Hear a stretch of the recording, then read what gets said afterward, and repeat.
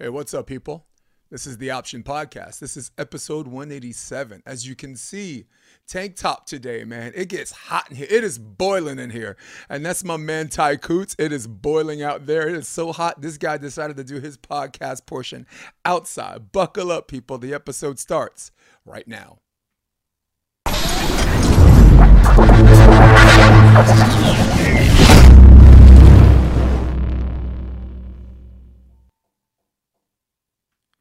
Oh, that was loud. What up, Ty? What's up, Jason? How you doing? So listen, for everybody listening at home, you have asked, and asking you shall receive. Because for me, I've got to give the people what they want.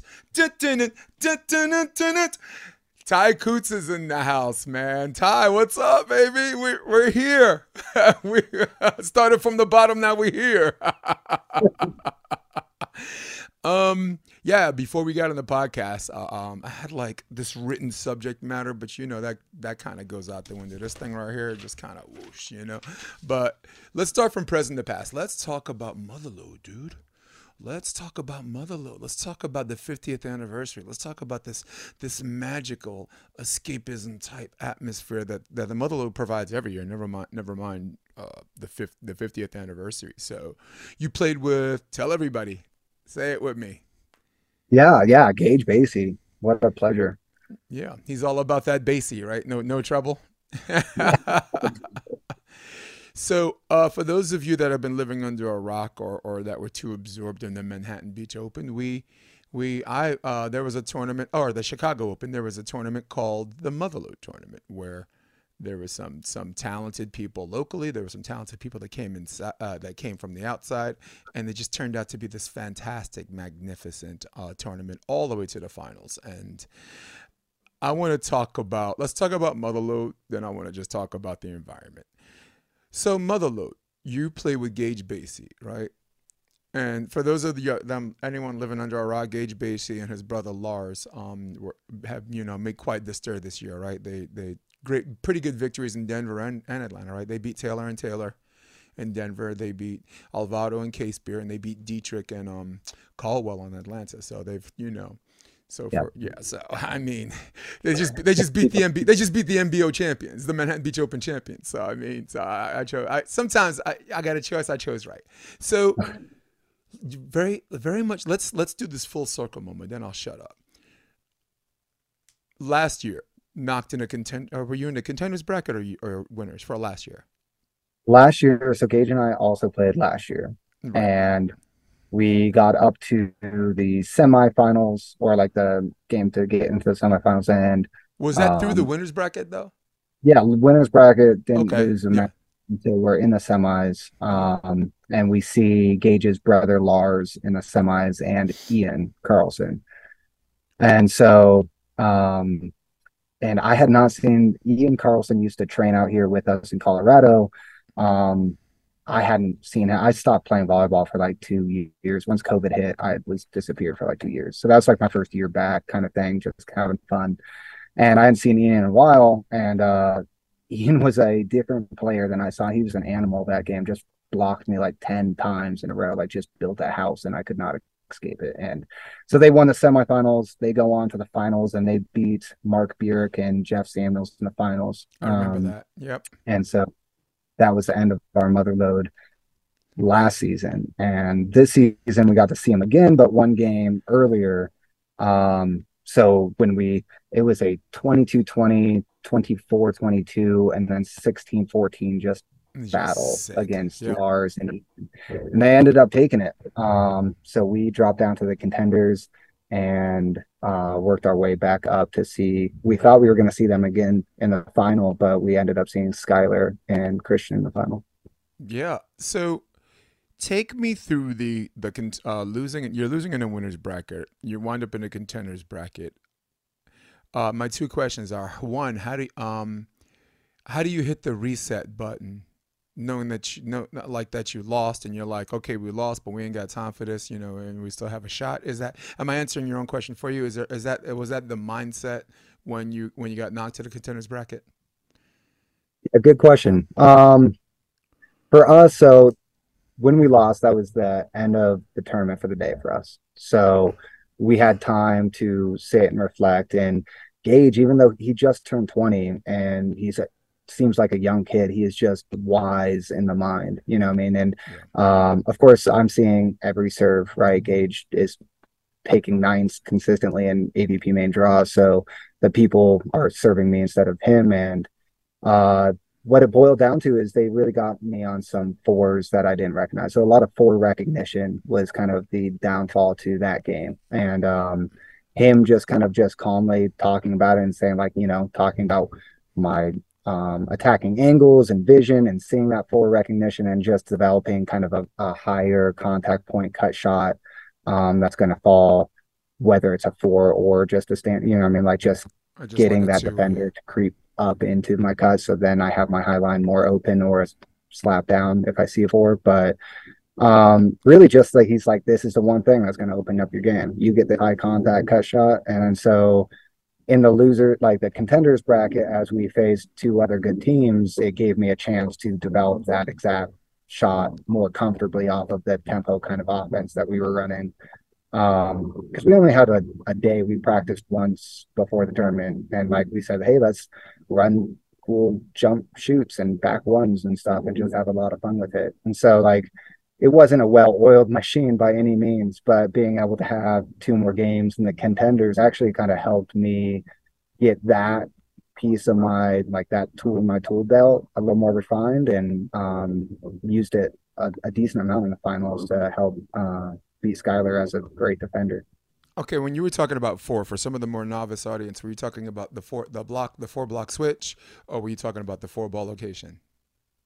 Just for some Uh, for context, I think you're talking about the block, but yeah. okay, So I'm seeing the blocker lineup in hmm my line, which right, in my mind I have high line open, right? And right, the defender, I can see the defender, and then all of a sudden, right on contact, right before doing that they last switch it. minute switch, yeah, hmm Yeah, the blocker's now blocking angle, and the defender's just walking into my easy line shot that I gave him. yeah. So that four block that they ran against me led to some real points for them, Mm. which were at some crucial times in the game, especially a game that close, right? So Yeah, so for my audience, I swear to God, I'm not trying to clown you, okay, for reference and context, because as you know, this is the Option Podcast. It's a very educated audience. But last week, I was coaching someone actually who lives in Colorado, but it's in Hermosa Beach, and had no idea on the three and the four. And I was like, we only have this finite amount of time, so I'm like, all right, look, odd numbers line, even numbers cross. So just so I don't assume everyone knows the difference between a two and a four. A two block, you're basically in the fixed position, and and the defender's there before they hit a contact.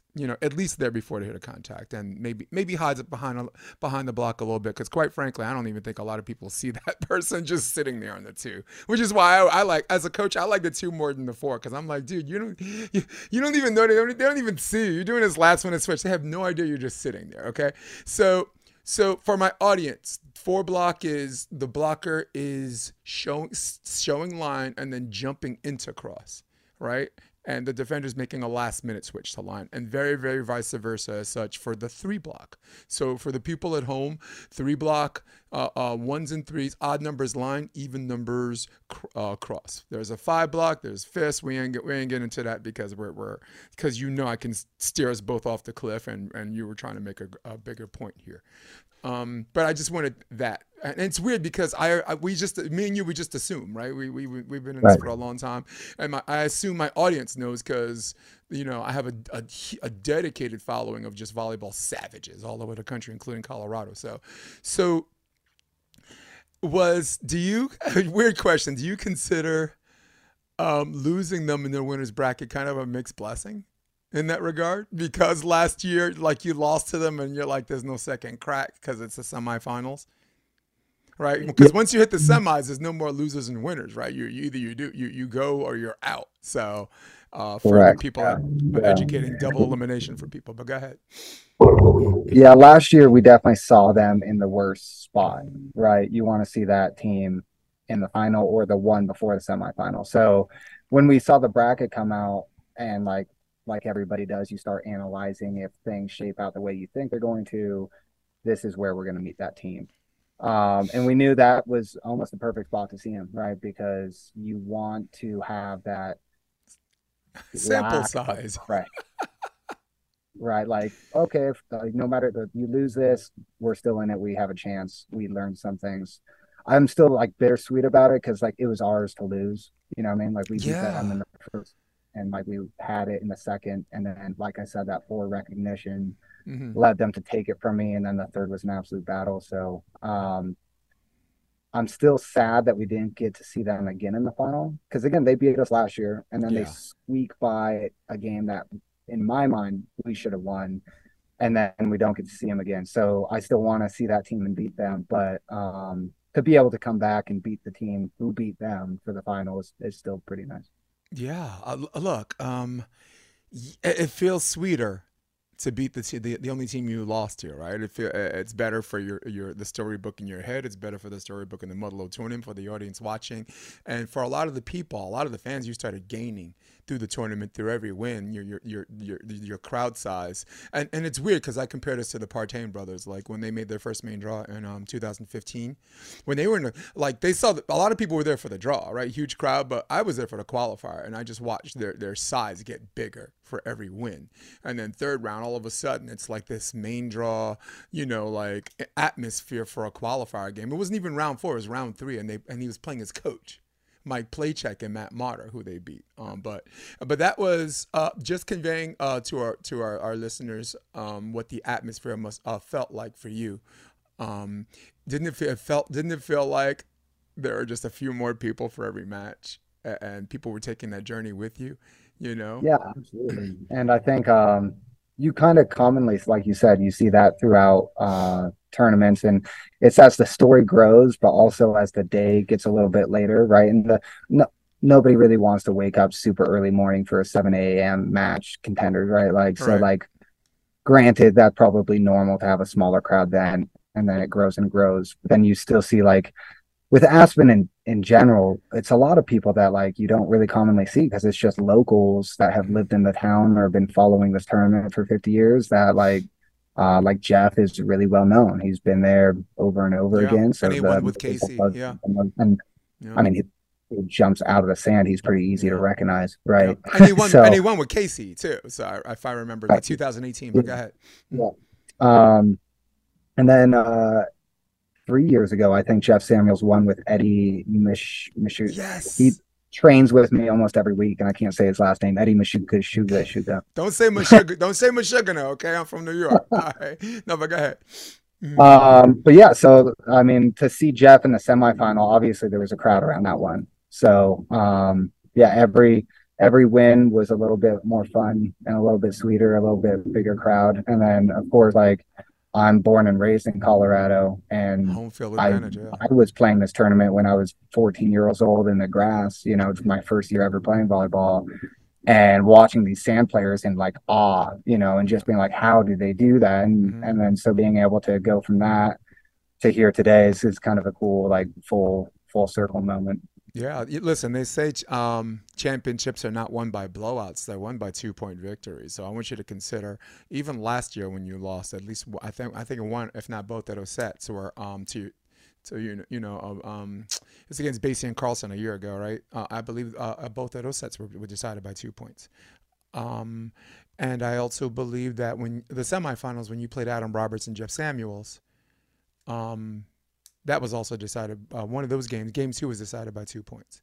There was like this lead, and then you guys kind of like crept back or whatever. So even the finals, right? Second set, it was 22-20. So which actually let's look at a little bit of video. Let's talk about these 2-point victories, and I want to talk about your mindset and the constant level of concentration it takes. Here we go. Wow, zone 4, perfect serve. Good pass. Oh! And that's what you call using your head in a bad way. Too bad for them.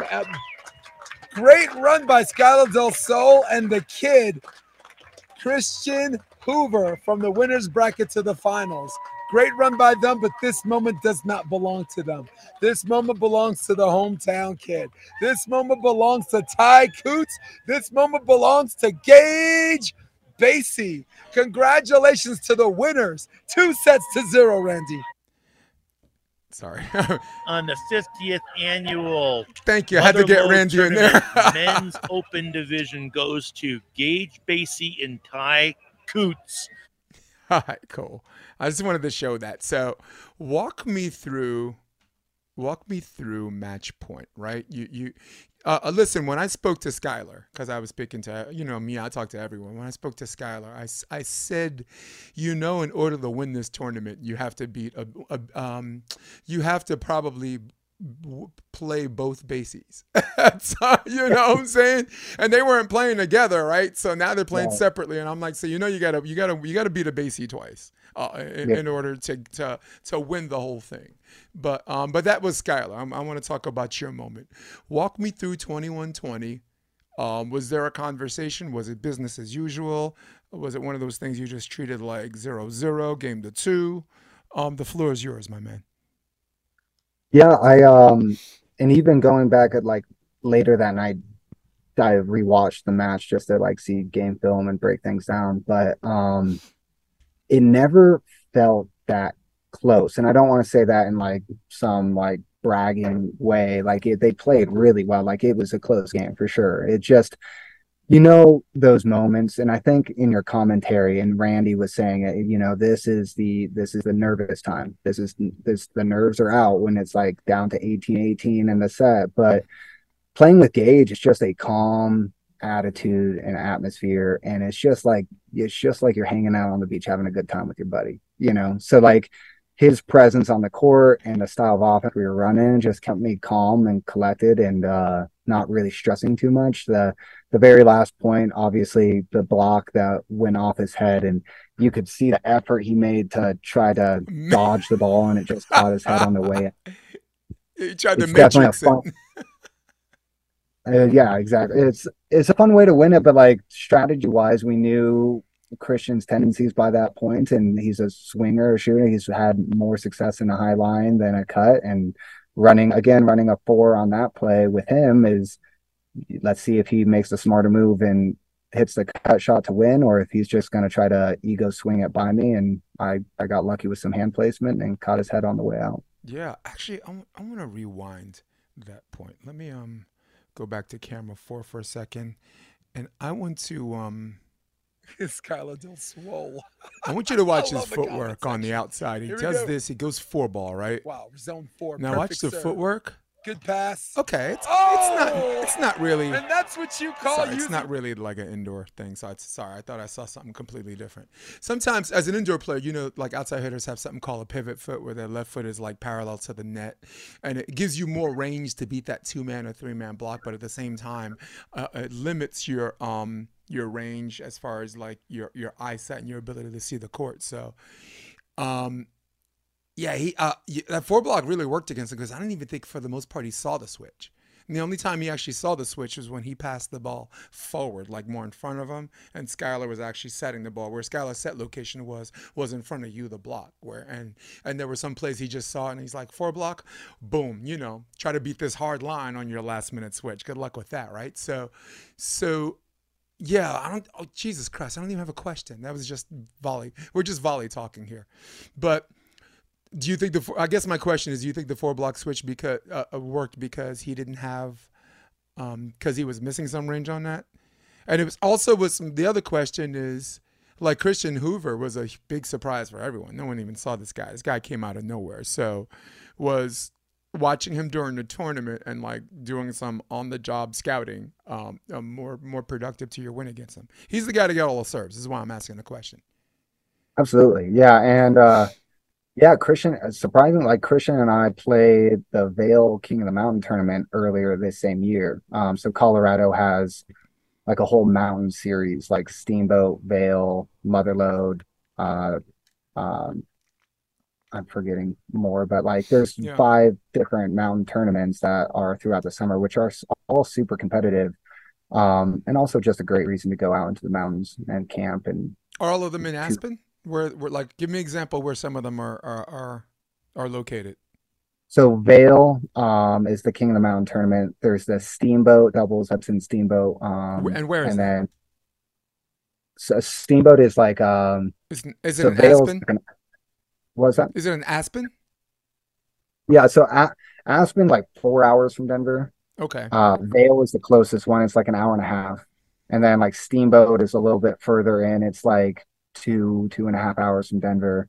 And then there's like Breckenridge, which is called like the Putterhead tournament. So it's played in like Silverthorne and Breckenridge, and that's uh right around that same 2 hour mark. But beautiful, gorgeous towns, right? And good volleyball that like all the locals are going to consistently.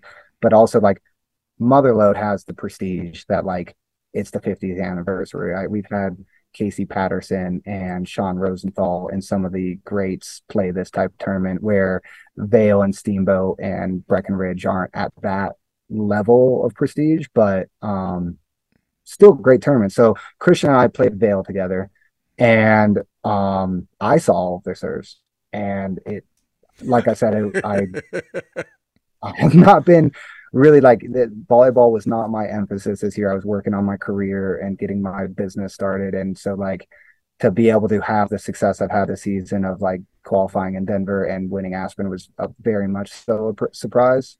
The games I played in Vail with Christian did not go as successfully. I definitely did not perform at my highest level. And I don't think Christian did either, because like what I saw in Aspen is like he played out of his mind. Like Really he did. was balling out all weekend in Aspen, and the kid like he can play. Like he Yeah. so like saying he came out of nowhere for sure, like in the like large picture, like around the nation, sure. But like here, us in Colorado, we've seen this kid grow up since he was like 12, and you just knew like this kid can play.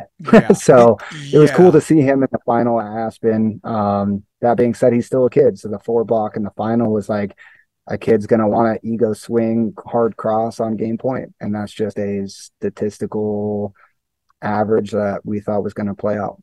Yeah, and it did play out. And you are right. He was very, very new to guys like me. I mean, I'm a bi-coastal guy, but I am guilty of just flying the plane over the Midwest from east to west. But yeah, and it's really, really intriguing to know that to you guys, he's been there the whole time. That's awesome because I got to talk to him, and I'm bringing him up on the podcast because he's moving to Florida, right? Or he's going to spend some time in Florida, and his name is Christian Hoover. You guys hear the name, man. Go out, say hi to this kid. You know, invite him to play, invite him to train coaches. He's so promising. He's got such a great mentality. He's a partner where you don't have to deal with your partner. You know how some people have strong personalities, like Skylar. If you remember, Skylar was a very difficult partner to play with because he was, you know, he's a redhead, he was a hothead, you know. But considering what this guy did in Motherlode, right? He knew he was going to get all the serves, right? Skylar del Sol is not exactly the blocker, the full-time blocker in most of the games you play. For the people that know Skylar, right? One of the best setters on the beach. Top 3 setter, like hands, set location, you know, right? I mean, how am I doing with him so far? Oh, 100%. Like Yeah, Skylar, yeah, I I would argue that he is up there in the upper echelon of like the greats, like Podolza, Hauser's hands, obviously yeah. amazing, but like Skylar can set from anywhere. Yeah, Like he is Dahlhaus ain't running jump back. setting. Dahlhaus ain't jump setting. No. Yeah, it's a different level, but Skylar's out there back end line 20 feet and still taking it with his hands and Yeah. just perfect location. It's just like he does some of the most ridiculous setting things that people don't even think should be attempted, and it comes out perfect. So, Yeah. um, Well, I brought up setting because I wanted to talk about you engage the way you guys were setting each other, but I wanted to finish what we were saying about Skylar. We want to finish that thought? yeah, I was just saying like as far as again, Colorado volleyball, right? Growing up, like Skylar's the reason that I'm playing beach volleyball. Like I finished my indoor career. I coached a little like here and there and started a beach club with Nathan Yang, but really like playing, like Skylar took me under the wing, and like I trained with Skylar, worked out with Skylar, ended up moving in and living with Skylar. He the volleyball IQ of that man is Yeah. bar none, right? And but he's a Colorado guy and committed to stay in Colorado. And it's always like, these California and bi-coastal like Florida is always like, you look at the top 20 people of the AVP list right now, and you're going to see a lot of CA. But Well, nowadays, like transplants. Yeah, some Florida's in there. Tim Baumgren being the exception with Right. a Minnesota flying in there And Evan randomly. Corey, right? And Evan Corey for yeah. sure with Louisiana. Which, I mean, and Hawaii is not California. People need to know that, right? Like, I mean, take Hawaii out of that. That's like 15% of your top five. But go ahead. yeah, it's true. That's true. No, go ahead. Sorry. But it's great. I love seeing like the Logan Weber, Evan Corey, Tim Baumgren, like the effect it has on the sport to see people coming from different states and like you have no idea like the amount of people that probably look up to Evan Corey Hmm. and like want to be him or are playing this game because of him. Like we have no idea, right? It's just like it's something special in that state, and I think that's what Skylar did in this state for like not just me, but probably the Bases and for Christian Hoover. And like he was the one to look to because he was the one out there doing it, traveling to California and playing in main draws and being an Yeah. inspiration. And anyone that's ever played with him, locally or nationally or even internationally, but mostly domestically, will say the same thing. Like John Mesko played with him a trail a load of tournaments against him and with him in the NVL. Piotr Marciniak, right? They ruled the NVL for such a long time. Ed Ratledge, got to play with him somewhere at the end, but yeah, like top three setter domestically, like out of anyone. Forget locally, right? For me, all right, my list, my top three, I gotta go Phil. Because Phil sets, you're a former indoor guy, and all you're looking for, whether you play indoor, beach, or grass, is a set that the blocker's going to have a hard time with, and at the same time, the hitter can just comfortably do the things that exercise his talent or mental acumen and physical prowess, right? So I go Phil for that reason, right? And not even first. I go Rafa Rodriguez, great set fluidity, the fluidity and the set location, the discipline of him squaring his shoulders to the pole to get instead of doing this or that, that gives the hitter his range back from here to there. And for the audience that doesn't understand that, tough noogies, I'm not explaining that right now. Yeah, and then Skylar. So you can put whatever order 1, 2, 3, which we all can have a great discussion, but to not have those three in there, well, hell, Jeff Samuels too, man. Jeff Samuels' hands are just wow. He look, someone wants a high set, he'll do that, boom. And yeah. But I wanted to say that about Skylar. Go ahead. No, it's funny because Jeff Samuels, another player that used to come here and train, like when him and Skylar used to actually play together, right? And I was living with Skylar at the time, so he came and trained constantly. And just he got just some flack for his set, just because like he comes at it at like a kind of a lower, Right. but like location wise, consistency. Like I'm not nothing against him, great setter, right? It's just everyone's hands look a little bit differently, right? Right. Like how they actually like high and quick up by the forehead or down by the nose it's just like I've heard people giving Jeff some flack for his setting. Yeah. I mean, it's talk about weird techniques like Tim Baumgren, right? It almost it looks like he's got a weird dish set, right? And I think it's almost like left hand is whole hand, right hand is like three fingers. I mean, if you look really, really closely, I'm left-handed too, and I don't know if you notice, a lot of lefties do that. Like I'm pretty sure Partain did that for indoor at UCLA. It's like whole hand left, three on the right. And most of those guys who are indoor setters, it's weird because it sets up their option really nicely, which And yeah, talking about setters and like Partain's going to quickly come up that list. I mean, the things they're doing with that jump set option, and I think that's kind of where you're going with the next question is because that's definitely a style of play that Gage and I were trying to emulate and adapt, having that constant option threat with the jump set tempo after it. Well, he's a great blueprint. And He's a good blueprint, my man. But go ahead. yeah, I was just saying like that, like the consistency at which that kid is setting those high level difficult balls is something to be said for sure. Well, you know what I like about Partain? The difference between him and like the other people that are doing it, which are the Swedes who basically made it an art form, is that you never see him, not never, but you rarely see him face the net as if he's going to hit and then jump set sideways. He's a left-handed hitter. He squares up to the net. So now the deception's still there, and now his margin for error is now out and in, which you as a left side or whatever can easily adjust to, as opposed to running to the net and you're jumping, you're doing this, and if you fool the block, someone has an open shot. That's awesome. But as teams begin to crack the code and see setter's body language when they jump, and like if you remember, he beat Mullen Sorum, right? But you remember the next tournament, Mull's watching the jump set, like the Swedes or whatever, and he's like, he ain't hitting. You know, because they already scattered it out. Those Eastern European coaches are living in the video room like hermits, dude. I swear to you.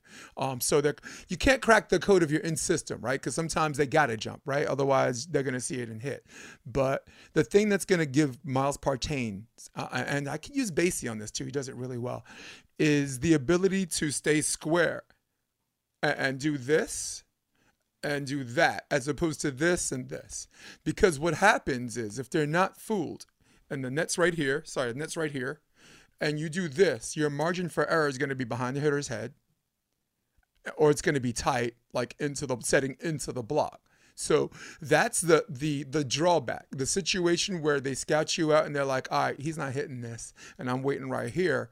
The people that are doing it have to make sure that their accuracy is on point, because it creates a margin for error that's more beneficial to the block. But I'm gonna let you get in on this because you have a thought. But that's not the situation with Partain, because Partain, he's playing his margin for error left and right, out to as far as the antenna is concerned, out and in, which Andy Benesh can hit all day. In fact, it look like the margin for error actually looks like part of the play. It looks like they meant to do that. So, their dirty little secret. But something you wanted to add to the whole setting thing, especially a chance to get Gage in on this. Yeah, no, that's exactly what I was going to say. It's like Miles being able to do that as a lefty from the right side is exactly what Gage has been doing as a righty on the yeah. No, Miles on the right side, Gage as a righty on the left side, right? So he's coming in, instead of having to square to the net, he's being able to actually face and then just snap. You ain't got no headphone. It's easy for you to do it. Here, show us again. Show the audience again one more time. You ain't got the headset. Show us. Yes, my man. Thank you. Look, you're doing what I can. I got this wire. Oh my goodness. Well, how'd the other guy look? What happened to your thumb? How'd the other guy look? This happened against Quackle and Hopwig in the Denver AVP. Ouch. Pretty early on in the first set, it was a 4-block again. It hit my thumb the wrong way. I'm pretty positive that's something's wrong there. And so I didn't want to get an MRI until the season was done, because I knew I wasn't going to do anything about it. So the day after Motherlode, I had a preset MRI. I drove home and had an MRI the next day, and I knew I needed to start getting it healed quickly. You're talking about the thumb, right?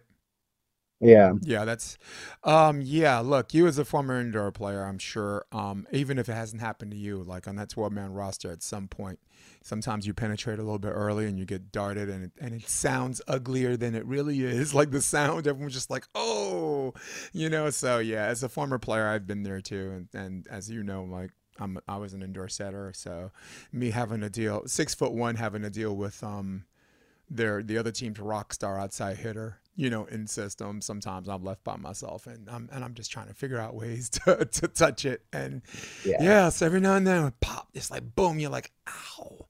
And then you do this, and then you play out the rest of the tournament, because after a while it just becomes numb or whatever, unless it's so painful you can't do it, And me as a setter, that had to use my hands, if it's too much pain, I'm like, I'm out. So, totally get that.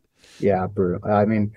Indoor for sure. Like I've probably broken 8 of my fingers, right? This same thumb, my senior year, a bone popped out of it from a dislocation that ruptured the skin. But like this one, I just thought it was a bad jam, like normal, like every volleyball player.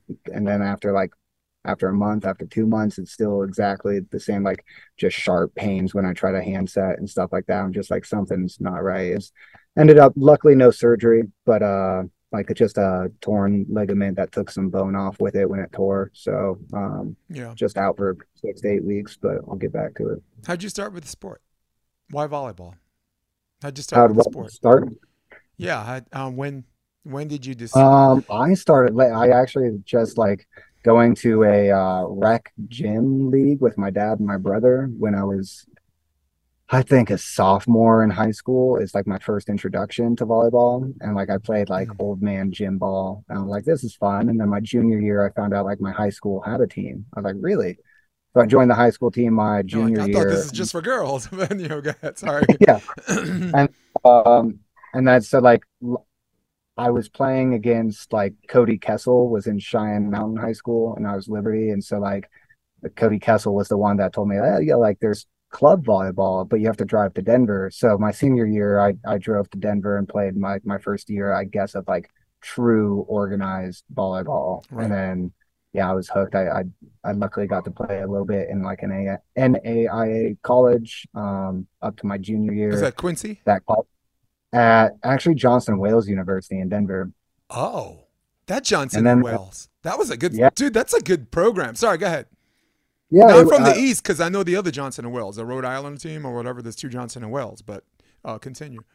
Yeah, the Denver. I mean, we hosted nationals back to back my sophomore, junior year, and then end of my junior year, they shut down the program, and actually, the whole school doesn't exist anymore at the Denver campus. Good Lord. So, but that gave me an opportunity to go play one more year at Quincy, which like super small D1, but I was playing against Ohio State and Loyola at that point, and like being a very undersized middle and seeing a whole new level of the game. It was cool. Everything did you about my play? volleyball journey has been a little bit odd, but I've Yeah. really liked it. But the NAIA, what year was that? That you guys hosted or? Let's see. So that was 2011 to 2014. Okay. I didn't play 15, and then I played at Quincy 2016. Yeah. Well, first of all, NAIA is no joke. Like one of my closest friends I met in my life, Seydou Ajanako, played for Cal Baptist, but I think he played for Park before that. And he has a cousin named Shamzu, and look, they weren't in the NCAA, but all the NCAA teams knew who the hell they were. They're like, yo, that dude's dangerous, And Quincy University, the MIVA, I mean, that's a tough conference to play in, right? I mean, that year, 2011, I think Ohio State won the whole thing. In the decade, in fact, we can count backwards, right? It's 2023, but it was the decade of the repeat champions, right? So from 2022 to the past, Hawaii twice, right? Long Beach State twice, and then Ohio State twice. Then Loyola got it twice. Loyola Chicago twice. Actually facing Lewis in the finals. How's that for an MIVA scare, right? Division II Lewis in the finals. And then UC Irvine twice. And then after that decade of the repeat champions, before that, the year before that, it was Ohio State. And I'm pretty sure that was 2011, 2012. For the audience at home, y'all could have, I could have stopped wasting time. Y'all could just leave it in the comments section for me. So talk to me a little bit about Quincy, of that 1 year you played at Quincy. Did you play middle block or outside hitter? Yeah, I played middle blocker. Okay. Yeah, thankless freaking job, dude. But but everyone should play it for 1 year. Everyone should play it for 1 year just so they can appreciate it. Yeah, I mean, I love middle block. I mean, it's the reason why I liked hitting Gage's quick tempo sets that we were doing on the sand. He ran a lot of jump back ones for me to like, it just is natural for me as a middle. But I was never a big hit 10-foot line straight down type middle. I was with the middle that's like undersized and gonna find the like open back corner. Dynamic. Yeah. For me, like being able to have to adapt. I mean, I'm 6'5", so it's not like I'm short, but like in that land of giants, that's a small middle. What's your wingspan? Actually, my wingspan's only like 6'3". I got short arms. Kevin McCulloch, did you hear that? Someone's got short arms too, man. Sorry, go ahead. Inside joke between me and Kevin, who watches the podcast, but go ahead. Mm-hmm. But yeah, Quincy, I mean, I loved my experience at Quincy. It was like a land of misfit toys that coach really just cared about people. I was doing this odd like overseas indoor thing where like pay to play indoor like league, like in the Netherlands, and that's where the coach for Quincy saw me there. He was part of that program, and then when he saw my like online petition when I went home, I started a petition to like bring Johnson Wales volleyball back, trying to like save the team. he saw the petition. He's like, come play for me. Incredible opportunity. He didn't have to do that, and very generous and thankful. So I really, plus I got a master's degree out of it. I chose not to. He wanted me to redshirt 1 year and then finish my degree my second year. I chose to take a year off volleyball, finish my bachelor's, and then go there 1 year and pay for my master's. Okay, so that was like the perfect storm that worked out for you, timing wise, and this and that. It worked out for him too because he wanted you that year anyway, and I'm glad that happened because you basically found a way to survive what we called I called the volleyball elimination wave, right? From 2000, I think from like 2005 to 2015, they were just getting rid of programs. Cal Baptist, like I mentioned, was NAIA. Then they made them NCAA, and a couple of years later, they were just gone, right? So I'm a guy from the 90s, and just for my East Coast people, I got to give them love for this. LIU, Long Island University, Southampton, killer team. You know, Kyle Robinson, who played on the national team, was on a team. Mike Salick, you know, there's a name, you know, from the Pottstown Rumble Grass Court or whatever. Yeah, they got rid of their program. Roger Williams, Rhode Island, got John Harper. Big shout out to him. One of the more powerful Division III programs, got rid of them. Queens College, this Caribbean coach Carlito had, you know, pretty much guys that played on their national team that made the EIVA finals in 1997. Lost to Penn State, got rid of their program. So I knew it was just this crazy thing where everybody's like, we should have men's beach volleyball for college. And I'm like, why don't you try fixing, you know, show a little love for these elite athletes that are getting it in indoor, man. You know, I mean, Jesus. You know, I didn't mean to go off on a tangent, but I wanted to also let you and our audience know that this is a problem. There was a foreshadowing before that wave came and like consumed all these other these competitive programs under with it, you know. Try to get rid of Stanford, remember? Stanford was when they went too far. Stanford was when everybody's like, whoa, you know, and I'm like, and my friend Wendy Jones, whose son is starting outside at Stanford, Luke Turner, and you might know him because I think Rotman played on that team too at Stanford, Will Rotman. I said, can you imagine if they tried to do that to USC? There would be public crucifixions in the South Bay. They would be building these big wooden crosses on the beach and taking every administrator and literally nailing them to a cross in Manhattan Beach. And you would see public crucifixions. And people asking the cops, "You gonna do something about this?" And the cops are like, "I ain't doing nothing, man. That's USC. You barked up the wrong tree." But yes, care about our program, save our programs. Give me fan question.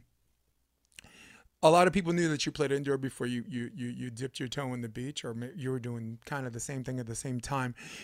Give me one or two valuable tools that you brought from indoor that made you immediately valuable on the beach. Good question. Was one of them blocking? Yeah, I mean, as a middle blocker, I think I had an edge up as far as just like knowing how to like turn the hands and placement, right? Like using them codependently, instead of one moving motion together, like being able to keep one still and then just move the other dependently, which is a hard motor skill to learn, if that's not something that you're already being trained at, right? So that was definitely a big crossover. I mean, the hardest part about being middle transferring to the beach was like you have no serve receive reps and you have no setting reps. Like nobody, like the middles are going to go serve at you. They're not the ones in the back row passing, right? So that was the biggest deficit. But like also, there's something about, you know, having that detriment. Like I knew I needed rep over rep over rep. Like that's something I couldn't slack on if I was going to make this transition to the beach, which like I didn't like rest on my laurels that like my passing is okay, right? Like I just like this is something I need to drill into my body because it's not used to doing this skill. So I think looking at it was almost an advantage I didn't have any of those reps because it led to the creation of being able to like focus on it now, if that makes sense. It makes complete sense. Did outdoor give you a little bit more blocking independence? You know, like sometimes indoor you have to protect the middle, you have to help out the wings, you have to remember blocking lanes. You know what I'm saying? When I played overseas, you know, blocking lanes 1 through 9 or whatever back then. Do you feel a little bit more liberated knowing that even though you could have to commit to your one block and 4, that as a middle you have more permission to go after the hitter because there's one defender back there and there's no second block to help out? Yeah, especially like when it got up to the speed, like when I'm playing at Quincy against Ohio and Loyola, like it is just that you don't have time to think. You just react, chase a ball and go, right? Like just jump and put your hands up there, try to take up space kind of thing. And like the reason I love blocking and beach more is because it's like I'm not necessarily going up there and trying to get a block. I'm trying to force the other player to be uncomfortable enough to do the decision I want them to make, right? Like I'm trying to funnel or shape or create and mold the play into the direction that I want it to go. So even though I'm not up there getting a block every time, like if I am making him think that something is open and they choose to do a cut shot or a high line, and that's actually like what I'm telling my defender they should be defending, right? Then that's a huge win. And so I think being able to have it's a little more like chess rather than like I don't even know what indoor speed checkers, like you know what I mean, like it's just it's a little more methodical. Yeah, it really is. Yeah, and for me, I only played 1 year of college at Hunter, and we were basically six outside hitters, where 2 guys we draw straws. If 2 of us got a block middle, so it wasn't something that I considered very valuable. And like what you just said, until I kind of moved out here, where there were some of the indoor middles who decided to play beach. Which you know me, I'm just idea sharing, open to new ideas, and just want to listen to people that I have more experience than, listen to people that I have more experience than me. My boy Greg Faulkner, you know, he's an indoor standout at Cal Northridge. Even on the beach, you know, he's one of the okay for Greg. You're gonna love this. He's the guy everyone asks to play 4s, but nobody asks to play doubles, right? Because he has to be able to set his partner and serve, receive, whatever. But the 2 things that he brought was the block. Because, like you said, hitters have these cut shot and roll shot decisions to make, but they have to remind themselves there's a cave troll at the net that can F up your world. You know, wow, cut over, no problem. Oh, boom, knocked down by Greg. You know, and the other Greg, Greg Schenkel, a name that a lot of people don't know, but older guy. He won the NCAA's in 1992 with Pepperdine, with Dane Blanton and Sorensen or whatever, and he walk our kids to school every morning, and he's always Cool. he's 6'8", and he's always giving me some great ideas when I moved here, because when I moved here I was strictly an indoor guy, and it's 7 years of straight beach. This is all I've done since I moved here, so I'm less years experience, but my sample size doing it 10 hours a day every day since I've been here, I'm more ahead of everybody. So, but But I thought you'd appreciate the name Faulkner, because I think he was. Greg Faulkner. Yeah. I know him well. I mean, I lived in Hermosa for 2 years and worked at Barnacles, and like was part. Like I definitely know and have seen him played 4s on 8th Street Court right out there, and Smackfest. all that. The dude's a monster, right? He's definitely the one that you want on your 4s roster, and he's it's wildly different of a game, isn't it? The 4s are double, like. Well, the old saying is doubles is won by the beach players, 4s are won by the middles, and 6s are won by the setters and opposites. Right? Because it's more of an indoor game, and you can't good luck trying to roll shot on 6s, right? And especially Manhattan 6s, where there's you got to hit. There's no antenna. There's an advantage. There's no antenna. You can play the poles, right? You've been in Hermosa, so, and we have a lot of mutual friends. I think you probably know that, like Rob Diorora. I know you play with a little bit. I know Rob very, very well, and he's Rob was the first guy I ever played a qualifier with. It was in Texas. Skylar was like, "You just got to try one." And I'm like, "I don't have any." Like, he's like, "Text Rob, and he'll meet you." Like, so sight unseen, we show up like off the airplane and say, "Hey, I'm Ty, I'm Rob," and we stepped on and played the qualifier in Texas together. And but we stuck together for a couple of tournaments. He is a great dude. Just the nicest human off the court. But then when I played with him on the court, he would throw those like foam banners, and like there was one we played the Laguna Beach Open, and there was some bad call, And I'm sitting there trying to argue my side with the rep of like, if it was, I think it was like a lift or like a pull dig, right? And Rob's heated, right? He's already punted a volleyball and he just like walks off. And the ref is still talking to me. He's like, "So is this a timeout?" In the middle of my argument, I'm like, "What do you mean? Is this a timeout?" He just pointed, and there's Rob just 5 courts down, just sitting in the ocean. And I'm like, "Well, yeah, obviously this is a timeout." So like, I had to go There's a collect guy Rob. hurting the cause. Right? You're trying to put on an argument, and then somewhere behind you can't see. Backstage is a gentleman hurting the cause.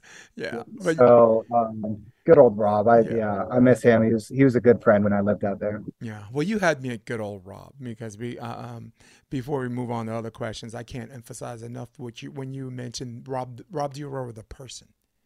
Rob Dior, the person's fantastic. Great.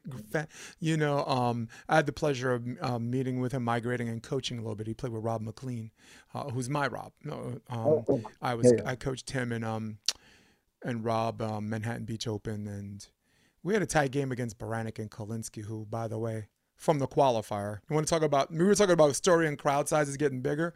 Qualifier to the semifinals. Qualifier, main draw, semifinals. So that was the team we eventually lost to.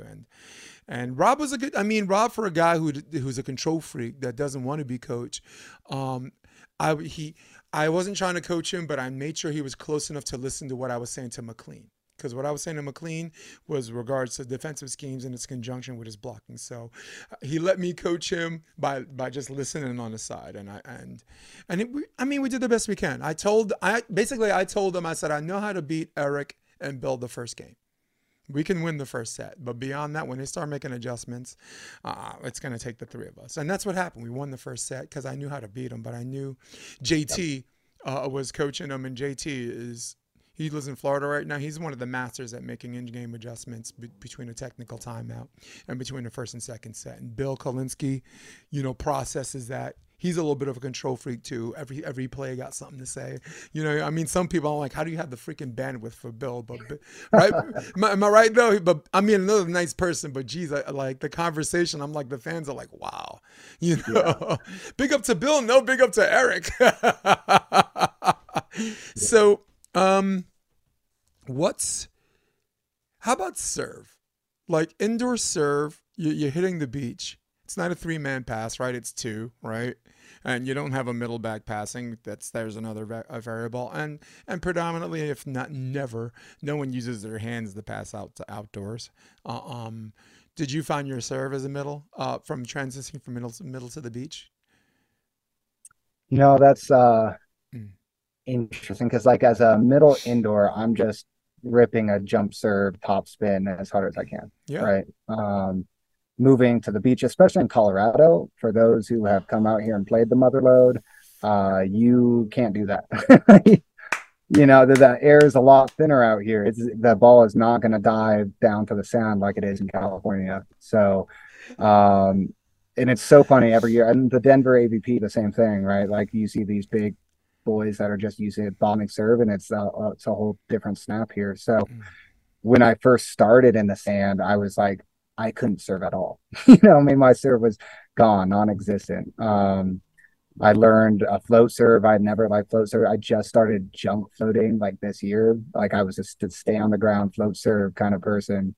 But when I did my short stint of living in Hermosa, like you can jump serve there a little bit more, especially if you get a nice consistent oceanside breeze. You can use that wind and kind of wail on a jump serve. But here in Colorado, it's much harder for that jump top spin. So that was definitely a massive change for me from indoor to beach, was just figuring out what was effective and placement over power. And it's not necessarily about an ace, but it's making sure if a hitter is less comfortable hitting from the middle than the pin, well, I'm going to avoid serving him on the sideline. I'm going to pinch him to the middle and make his approach somewhere that he has less tools in his toolbox than if I were to serve his sideline and now he's out in his favorite spot by the pin and can be deceptive. So again, more like chess, right? Like the person you are serving is most likely hitting. So the thought process behind where you're serving them and how that changes their hit or their attack option that's not the same as indoor, right? Usually No. the indoor passers are just passing and they're not Yeah. involved in the attack of the play. Yeah, well, and also indoor, it's target specific, right? It's timing specific because you have to set a middle where a beach you just have to something I call check the boxes, right?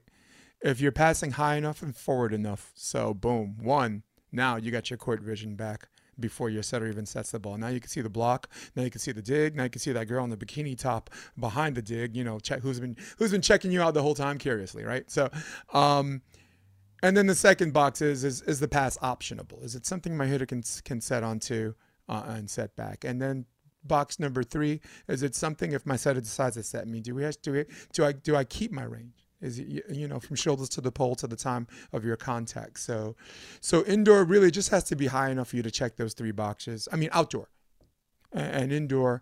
It's timing specific. The setter's already there. You know what I'm saying? And you know, good luck trying to be constantly shooting passes to the top of the tape where your guy's supposed to have a running start and try to take off and jump set that, right?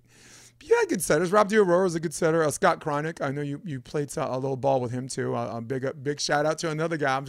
It's weird because I'm not even like, I don't really talk to a lot of the locals out here, but I love me some Scott Cronick and I love me some D'Aurora, and I did it twice. So yeah. Yeah, absolutely. And what you were saying, that the passing for the option is, I think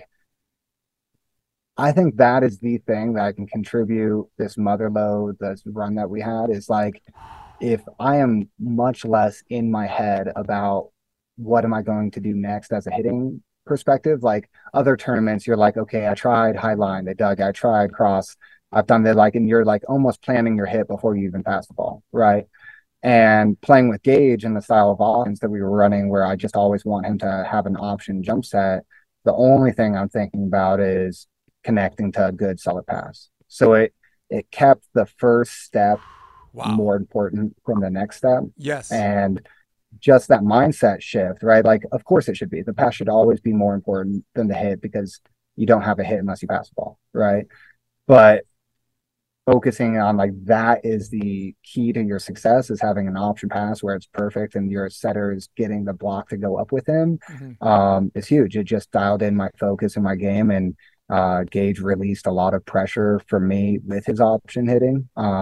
There are some plays you had nobody up. It was terrific, dude. Yeah. If you're seeing every single serve in a tournament, there's a level of pressure there. And if your partner can just release it a little bit by taking 1 or 2 of those, it helps a lot. Yeah, man. I mean, some of the jumps, some of the plays, there were definitely a bunch of enough plays for me to count with both hands where you had nobody up because the set selection was great. And I really liked 2 things about your pass. I liked that you weren't passing to option. You were just passing where you had the option to hit, right? Sometimes you do that with intention. It messes up all 3 plays, right? The second thing I liked is you brought that little hold at the end. And as a coach, I'm a big stickler on holding your platform at the end. So even if you pass low, you hold. Holding your platform, educating our audience, allows it for the setter. The best way for the setter to describe it, I felt like the ball was waiting for me to get there to set it. The ball was waiting in the air, had this hang time, and was waiting for me to set that. And you'll see a lot of the better passers. I mean, I can go Partain all day, but let's go in the European scene. Mullen Sorum, Andrews Mull. You'll see that indoor hold at the end. And with the women, almost 10 times the one the guys. You'll see Betsy Flint. Betsy Flint preaches hold. Usually across the board, you'll see the women's fundamentals and discipline like that with holding a platform is almost always better than the men's game, I think. Yeah, with lower center of gravity, man. And lower net, right? They have to be more honest, right? They're the same size as us playing on a women's height net. Talk about flight trajectory of that ball coming at you at a serve. How's that Catholic thing go? Down left, right? Yeah, I do that every time I'm on a woman's net, dude. Yeah, I see like some of the women serving. I'm like, yeah, I'm so glad I'm on the other side of that. No doubt. So, fan question for the last episode. I had a Theo Brunner last Thursday, but I think I'd like to re-ask it now because it's just a fun question to ask. It's an interesting question. Is there anything in volleyball, any move in volleyball that should be worth 2 points instead of 1? Is there any move in volleyball that should be worth 2 Like, points? Is that as far as, all right, let's just talk about what points are. Points are aces, kills, and blocks, right? Those are things that are immediate. Are just mathematical points. sure? Is there anything in volleyball that should be worth 2 points? That's an interesting question. I mean, just like out of pure entertainment Of humor, like a course. skyball ace, Of like it's just course. like It's not like the yeah, it's not like the AVP's watching us and be like, "Yo, Ty Coutts, Jason DeVeas, that's a great idea. Donaldson, you're fired. We have new yeah. ideas." No, I mean, like, would it be entertaining if like a skyball ace is worth 2 points? Yeah, but then you're gonna get like so many people just doing wild skyballs out all the time that it might be. But like the people that can do like Jeff Samuels, he's got a mean skyball serve, Wow. right? Yeah. Uh, for me, I think the coolest play that Gage and I did the whole tournament, it was like an overpass from, I think it was Adam Roberts and Jeff Samuels. I might be wrong on what game it was, but we had an overpass and it was short, tight to the net. Like some net is here, and the ball's like coming like just right by it. And I passed like just a low tempo, didn't go above Gage's forehead in front of him. And I yelled back shoot to the opposite antenna. And so I just took off sprinting and he did a back shoot and I had to like dive and hit it and it scored a point. Like I think if you can just Yeah, do like that something should wild, be two. that should be worth 2, right? That's hilarious. That should be worth two. I think anytime. How about anytime you have a set with an open net? Oh, 2 points. Well, for me, I like the block. I like or I mean, aces would be great. I mean, Theo is almost irritated by the whole thought of him. He wasn't thinking of ways he could score. He could use that and score 2 points. But I think the whole thought of him, someone doing that to him and they get 2 points from, I think the question annoyed the hell out of him. I'll call him and ask him later. But go ahead. yeah. Yeah. I mean, so the block is such a momentum changer, right? It's just such a shutdown already that like you have a big swing that is gonna like just bounce out of the stadium, and you put your hand in front of it and just clamp it, Yeah. and like the AVP starts going monster block, Yeah. right? Like, And yeah, it already feels like it's worth more than 1 point, right? So that's why I was like, yeah. yeah, I like clean ace. I'll go clean ace. Anyone that a player doesn't touch, any ace that a player doesn't touch. That's for me. That's my 2 points right there. That's what I'll go. That means you thought it was out and it was in, or someone's serve is just so devastatingly good on the beach. And most of them are former indoor players, right? Like if you remember when Reed Pretty hit the beach, his jump serve was ridiculous. Oh yeah. Yeah. And you live in Hermosa Beach. Remember KJ Chris Johnson? Oh yeah, KJ. Yeah, talk about length and some snap on a serve. Just get your bulletproof vest, man. So now you see like Taylor Sanders coming out and just ripping serves. Like, yeah. And that Sunday it rained. That finals, it rained. And that Wilson Optics. So look, that's not the Mikasa. The Wilson Optics is gonna have a friendly drop, right? And of course the Mikasa. Even if you miss, you can't miss the king of the beach. But Theo was like, the guy was already a good server, and to take into consideration we have rain and the ball's wet, and anything that had the remote possibility of going out is going in by like 3 feet.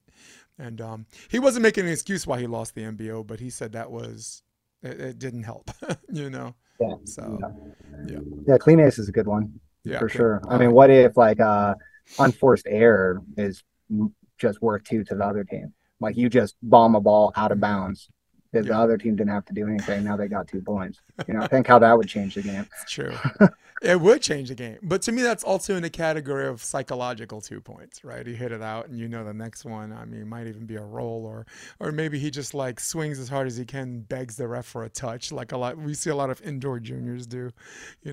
Indoor juniors sixes, you're hitting middle of the court and begging for a touch, and the referee's looking at you like, so many things can go wrong with that choice you just made, son, and you get no touch here. Right. All right, so I know we only I don't know if you have a hard stop or whatever, and we're past our time, but I have a lightning round, but I have one more important question I want to ask before the lightning round. There are a lot of ups and downs in your volleyball career, right? Sometimes you go and tournament kind of goes another way, and you're like, ah, man, this way, okay, chalk it up, bad weekend. And there's some weekends where you feel like even if you miss, you can't miss, and you could do no right and do no wrong. So all of these ups and downs lead to these moments, these championship moments, these semifinal moments, these small tournament moments, these personal moments for you where maybe you saw it, maybe family and friends saw it too. So let's talk about the Motherlode. Your name is now going to be etched on that pole, 50th anniversary, and this etched next to the Casey's, Patterson, Casey Jennings, right? Derek Zimmerman, I just talked to him last week. I want him to come through next year. I'd love for him to come through and commentate with me and Randy. This group of just extraordinary gentlemen and even more highly competitive players. So I'll just ask like a media person, how does it feel? How does it feel knowing that your name's going to be etched on there, right? It's because really the same way Manhattan Beach feels about their name being etched on a boardwalk. Just to convey to my audience here, Aspen, Colorado, having your name on that pole is huge. It's huge. It's because I want to talk about Aspen before, but I want to allow you to answer this question because my mind it races so fast I could drive us both off the cliff. How does it feel, man? Talk about that. Yeah, I mean it's a feeling like especially like I had said previously, like I grew up around this tournament like before I even really knew it was a big deal, right? Like I'm playing in the grass. I play my first open tournaments there, and I never make it onto that like main strip of nets. I'm in the back like contenders courts. So now after years, I mean, I'm 30 now, so 15 years of I didn't play it every year, but I probably played that tournament probably 8, 9, 10 times. So like a decade of playing that tournament, and now I get the chance to win it and have my name on that post. That's it's pretty wild. It's humbling in the fact that like you realize how long it takes sometimes to accomplish something, and it's just in the amount of people that reached out afterwards was just heartwarming. Like people I had no idea were like watching or interested in. Like I have extended family in Iowa that was like reaching out, like we watched your game, and like when my brother's friend group up in Fort Collins that they love the sport. They like all played like the double BA grass level, but they're just like sending videos of everybody. They were camping, they were at their friend's house, they just like pulled over their car and was watching it on their phone, like from all across like Colorado and some different states, sending me videos of where they're watching and supporting from. And it's just cool. Like I'm nowhere near as big of a name as so many in this sport, right? But then I didn't even realize how many people were following this journey along with me, and the fact that they took time to reach out and show congrats and support, and like my old high school coach Karen Warnock, and like people that have just been a big part of my life coming out and saying congrats and that they watched it and they saw it was pretty cool. You know what's also pretty cool? I told Randy Stokely, you have no idea how magical this place is to be on a general level. Make sure my mic's still working. I think I lost volume, but oh no, I didn't. I'm all right. So I wanted to convey how magical this place is just to be. You have the mountains in the background. It's this majestic view. It's almost like a green screen, for Christ's sakes. But I also want to convey that there is some really, really great competition here, right? Everyone's like, it's not the same as the NBO. And I'm like, well, you got someone that won the Motherlode who actually has a victory over the Manhattan Beach Open champions, right? So we're looking from top to bottom. Yeah, NBO is a place to be, this and that. But there's 3 things I liked about Motherlode, and we're gonna go lightning rounds after this. One, I told Randy, you have no, I can't explain it, but you'll understand when you get there. And when he left, he says, I get it. He says there's some talent out here. I had such a great time. Remember the post-game interview? Randy just had a great time chatting up with you. He might have met you before, maybe not. It didn't matter. He's just, Gage Basie, and Randy was one end. The second end was, I equate Aspen to the Yankees and Mets Subway Series in 2000, right? The rest of the country didn't care it was a Subway Series. but New York didn't care what the rest of the country thought. and that's what I give you with Aspen. So before we go lightning rounds, we're gonna take turns, do a little 30. I want to do a 1 minute shout out to some of the people, and I'm gonna give you 60 seconds too. Okay. So let me set my clock. This is what happens when you tech your own show. Yeah. All right. Have fun with that. 1, 2, pause. And I won't even take the whole minute to do this, but there's certain names I just want to, I didn't get a chance to shout out before that I want to recognize now. So I'll go first, you go second. So big shout out first and foremost to Corey Brindell, right? Corey Brindell, you're an absolute mensch. When you bought this, people were apprehensive. They knew you had ideas that might have been conflicting with theirs, but you found a way to make this tournament a little bigger, a little bit more competitive, and at the same time, you kept it intimate where this small group of family and friends and new people had this emotional investment. Shout out to smiling Jackie Wegner. Jackie, who won with Lena Sokolowski, who won this year and was in the semifinals. Semifinals last year was the best women's match I saw the entire year. Not just in Motherlode, anywhere. That match last year was the best match I saw, women's match of the year, anywhere. And I'm a big fan of Nuss and Cloth. I follow them religiously and disturbingly. But big up to Jackie Wegner. Big up to everybody at Let's Go. Big up to everybody at Kamina. I got some gear from y'all and this and that. Big up to the guys who make the most expensive but the best tasting burger I've ever had in my life. My wife is like, for that money, I better have sparks flying out of it. And I'm like, babe, it does. So shout out to Corey Brindell. Shout out to everyone who's been such a great host. You guys are a clique, but it is my honor, duty, and privilege to be part of that clique now. 60 seconds. Shout out. Go, baby.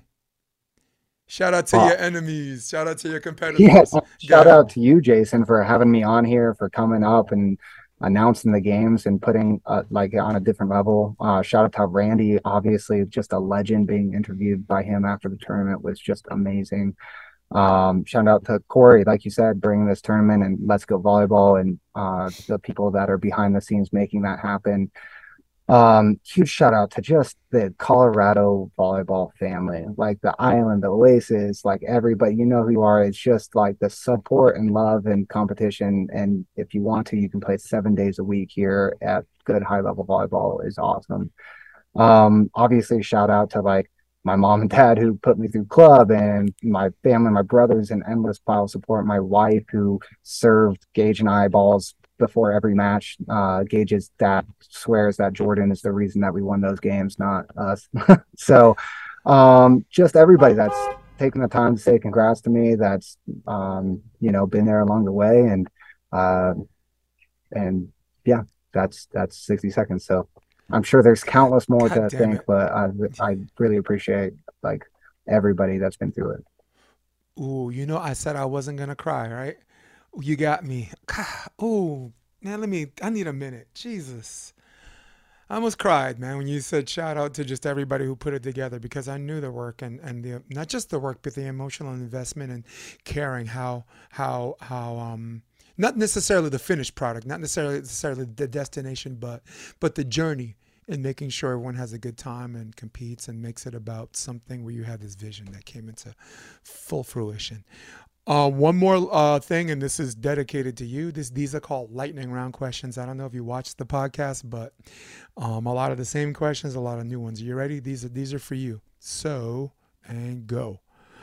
Favorite comedian? Jay Leno. All right. Last good book you read? Oh, The Wealthy Gardener. Last good movie you watched? Anywhere, in theater or on tape. Okay. Marvel or DC? Sorry, what? Marvel or DC? Okay. That's Marvel. Pool or beach? Beach. Lord of the Rings or Harry Potter? Harry Potter. Bourbon, vodka, or tequila? Tequila, for sure. Favorite sport outside of volleyball? Oh, ping pong? There you go. God, I just wasted 5 seconds of your time. Favorite action film star growing up? it has to be James Bond, whoever was playing James Bond at that moment. Nice. Any favorite conspiracy rabbit hole? Right now it's AI and that we're all in a simulation. Oh my goodness. Let me tell you something. Conspiracy 3 years ago or now spoiler alerts in the present day. So, all right, before we get out of here, is there any particular website? I know you're killing it right now in real estate and just doing good things out there. But is there a particular Insta handle, website people want to know more about what you've been up to? Maybe people have volleyball questions. Maybe there's some young guy out there who's like, I'm a 6'3", I'm a 6'5" blocker too. Give me some tips. Yeah, I mean, my Instagram is just Ty Coutts, TyCoutts.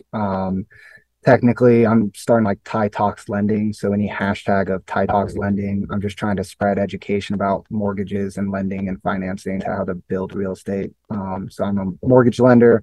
I'm licensed in probably 48 states if you're doing investment stuff, like conventional 12. But like chances are, if you're listening, I can probably help you out. Even if I'm not doing your loan for you, I just love spreading advice and education because I think you can really create generational wealth through real estate, and the power of just owning a home versus renting is huge. So anyone that has any more questions about that, seriously, don't hesitate. I love talking about it. Do you have any idea what you just did to our viewership right now? Watch your DMs light up, bro. All right. So listen, for everybody at home, Ty might love you, but I don't love any of you guys. In fact, I'm out of here. All right. So for all of you at home, for all of you on your iPads, for all of you on your iPhones, for all of you on your desktop, who runs the world? Old school, baby. Old school. For Ty Coutts, I am Jason DeBillias. This is episode 188 of the Option Podcast. Stay with me. I'm going to hit my music and we're out. Come check out the Option Podcast on optionvb.com. It's also available on iTunes and Spotify and on YouTube under the NY Varsity Sports handle. You're going to love what you hear.